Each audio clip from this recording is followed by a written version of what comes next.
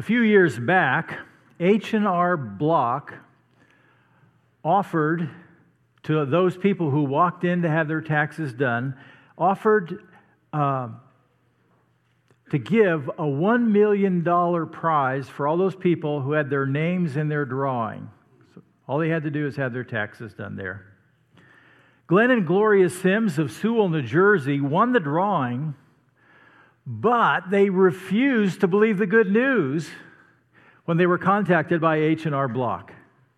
Block made several attempts to contact the Sims by mail, back in the days where everything was snail mail, and by phone when it was a landline, and they always hung up on the calls and they trashed their notices by mail.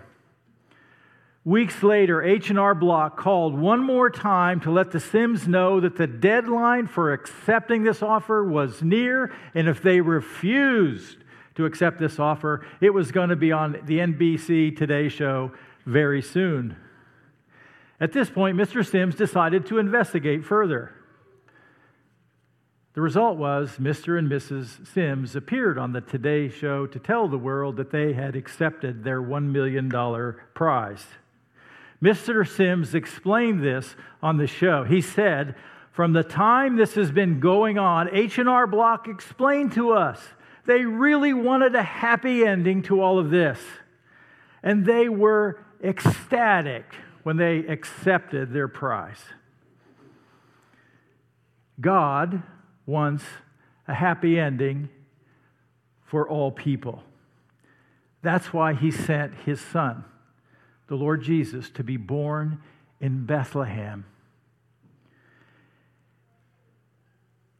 When Jesus came, Jesus was that good news. But like the Sims, who didn't want to accept what they were offered, some people are reluctant to accept what God offers through His Son Jesus. It just seems too good to be true.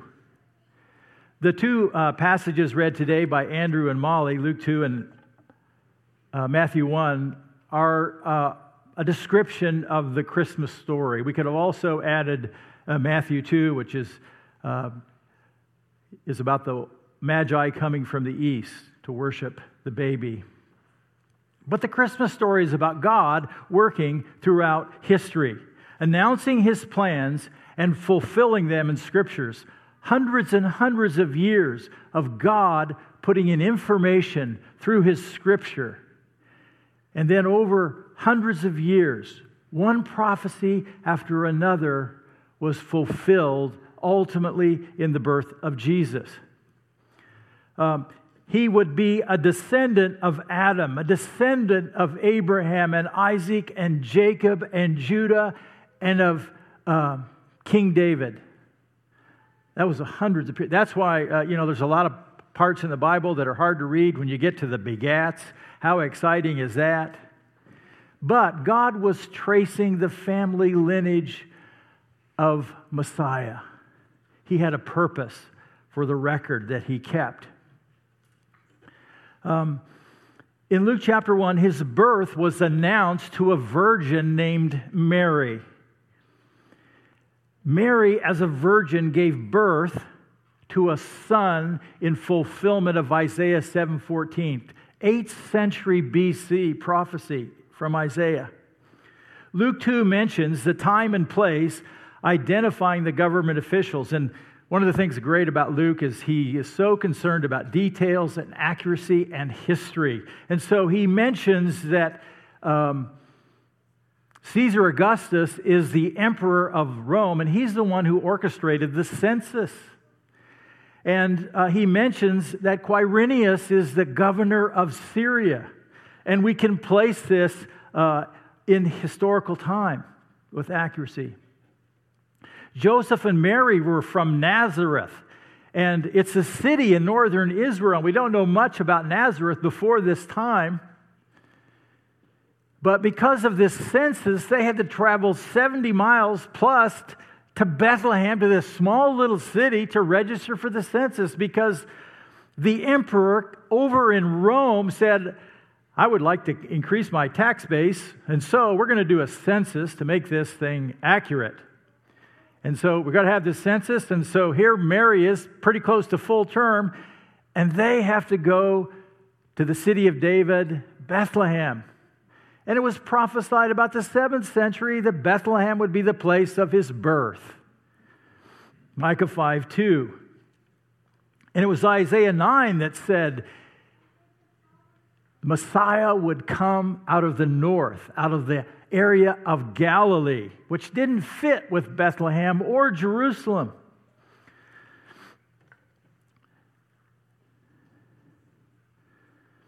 At the birth of Jesus, when they went to Bethlehem, there was no room appropriate to give birth in, and so the family was stuck with the livestock, and when Jesus was born, he was placed in a manger, a very humble beginning for the Lord Jesus Christ. At the birth of Jesus in Luke chapter 2, the angels in heaven put on a light show, a great celebration in heaven, and they went to the angels and announced the birth of the Lord who would be Christ. And the shepherds were so thrilled with this good news of great joy, they hurried off because they too wanted to see this baby and meet the parents. And while Luke 1 and 2 focuses on the story primarily from Mary's perspective, Matthew chapter 1 brings us more to what happened to Joseph. How does Joseph fit into the story? Matthew reports that Mary's pregnancy was conceived by a miraculous conception through the Holy Spirit. Joseph was not the biological father. This was a unique birth. Jesus' father would be God himself. It's a miraculous conception, a miraculous birth. Joseph's first thought was to divorce Mary quietly. He knew he wasn't the father. Didn't make sense to him that she was pregnant. Joseph was a good man. He was a righteous man. He wanted to do the right thing, and he wanted to do it quietly, and he knew he didn't want to marry somebody who had gotten pregnant. And so he decides to divorce her quietly, but God steps in. And just like an angel came to Mary to prepare her for what was to come, because it was an overwhelming event in their lives, the angel communicated in a dream to Joseph that he should marry and that this child is conceived by the Holy Spirit and this would be a miraculous birth. And Joseph should take her as his wife, and that's exactly what he did. The angel told Joseph to name the child Jesus because he would save his people from their sins. That is good news. Jesus came to save people from their sins. But this morning I want to take a focus just on one part of the Luke 2 story. And this is the good news announcement. In Luke chapter 2, verses 9 and 10. Do we have that? An angel of the Lord appeared to them, to the shepherds, and the glory of the Lord shone around them, and they were terrified. This was the light show. This was spectacular. This was from heaven, and the shepherds weren't comfortable in this environment. But the angel said to them, "Do not be afraid. I bring you good news that will cause great joy for all the people." The angels came to communicate that the birth of Jesus was good news. It was good news because Jesus is good news. Jesus would bring good news. He came to save people from their sins. All people. That was the message. He came to do the work of his Father. We see that in the Gospels constantly, where Jesus, my will is, I've come to do the will of my Father. Jesus came to announce the good news. He spoke about it. He announced that God's kingdom, the kingdom of God, was at hand. That was because the King, the Messiah, the Christ, was present. And to confirm that and to bring proof of His words, He healed people. He cast out demons. He even raised the dead, offering miraculous proof of who He was and confirmed what He said. Ultimately, Jesus would go to Jerusalem as an adult, and there He would die on the cross for the sins of all of humanity, for all people. And this too was prophesied. When people began to look back and look at the words of Jesus and prophets like Isaiah, they began to see this was part of God's plan all along. And as we look back today, the moral debt for sin has been paid in full. And that is good news. God's offer is so much greater than H&R Block's offer. Some people would be happy just to take their offer. God's offer is good for all people, but it must be accepted. Just like the $1 million prize. But here's God's offer. John 3:16. For God so loved the world that He gave His one and only Son. That's why Jesus was born. That's how God Almighty entered the world in the human race as an infant. He came from heaven.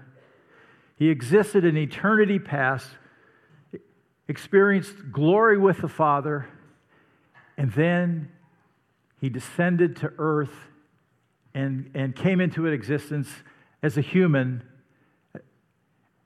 on that first Christmas. God gave His one and only Son.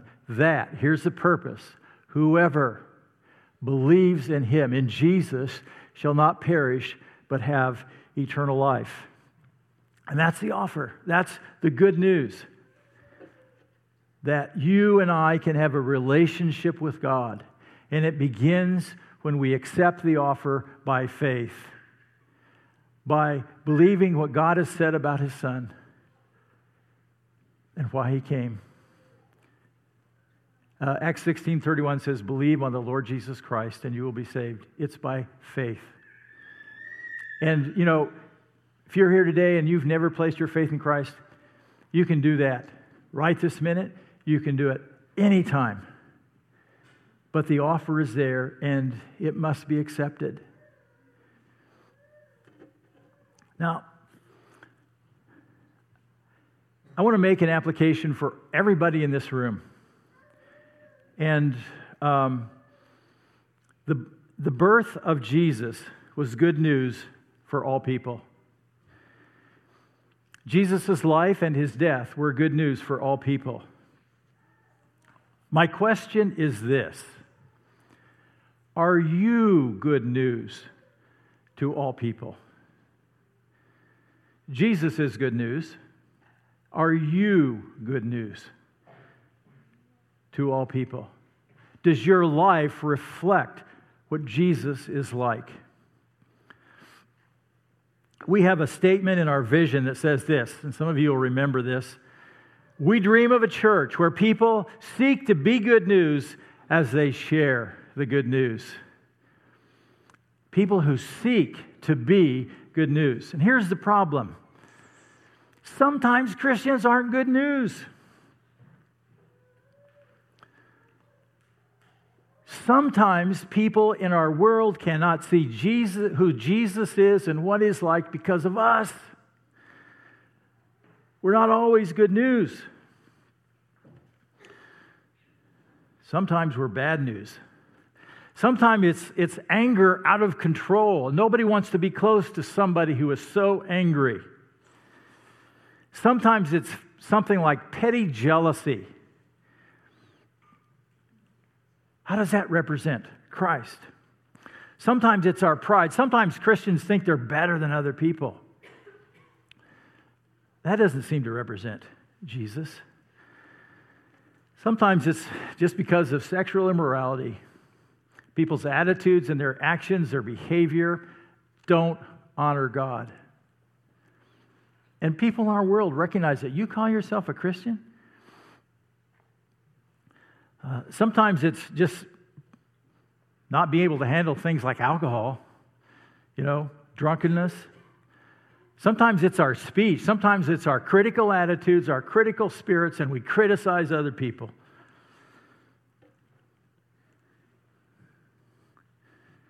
Sometimes it's our gossip, talking about other people. Sometimes, in reality, Christians are just really poor examples of what it means to be a follower of Christ. And Jesus wants us to be good news to our world. So what if this Christmas we were good news in all of our relationships? Whether it's kids with mom and dad, whether it's spouses, how they treated each other. And I know when families get together, sometimes really mature people get together with their extended family or their siblings, and it can break down pretty quick.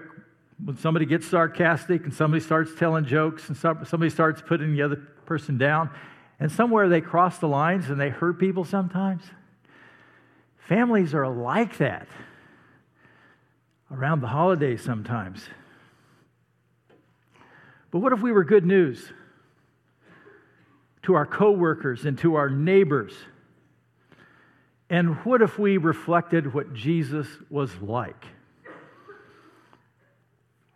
In John chapter 8, verse 12, Jesus said these words. He said, I am the light of the world. Whoever follows me will never walk in darkness, but will have the light of life. Jesus is the light of the world. The world has darkness, has spiritual darkness, and Jesus shines brightly because of who He is, because He's a holy God. And He lived without sin, and at the cross gave victory over sin. He won in all of the sin issues, and He is the light of the world. And when we're following Him, we too display that light. In Matthew 5, verses 14 through 16, Jesus said to His followers, you are the light of the world. We are to be the light of the world as His followers. He says a town built on a hill cannot be hidden, neither do people light a lamp and put it under a bowl. Instead, they put it on a stand and give light to everyone in the house, because light is to be visible and not hidden, not covered up.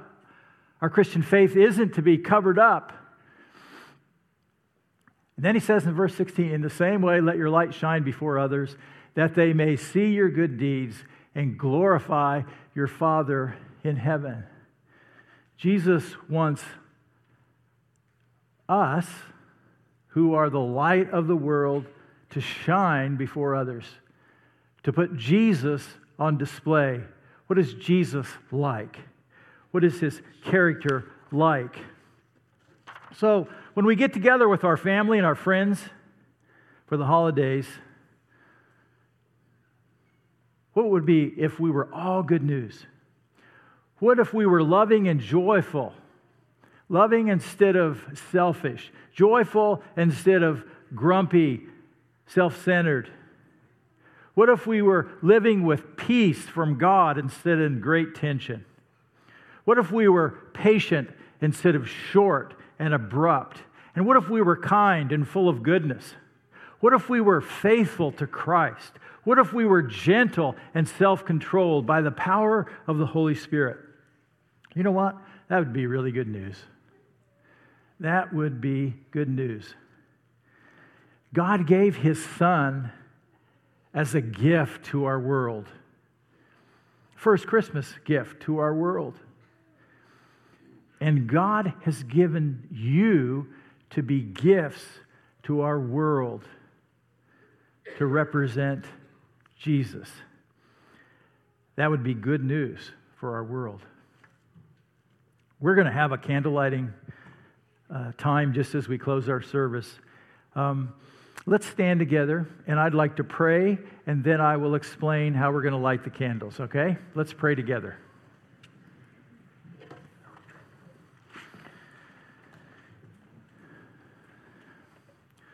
Father, we just pause before you to remember the first Christmas that you sent your Son, the Lord Jesus Christ, to be born in Bethlehem. And we just give you praise for sending your Son and for the offer that you have given for all people, that you love all people, and you just invite people to believe in Jesus because he's paid the penalty for their sin, because he's the only way to have a relationship with God. I thank you, God, that Jesus was the light of the world, and he has called us to be lights of the world. God, may we reflect Jesus in our relationships, in all of our relationships. May you enable us. May we ask you for your strength. May we admit our weaknesses and flaws to you and to people when we offend them. And God, may we represent Jesus well during the holidays when we are with family and with friends. But each day, just one day at a time, help us to be the people you called us to be. Amen. You are the light of the world. Shine. God bless you. Merry Christmas.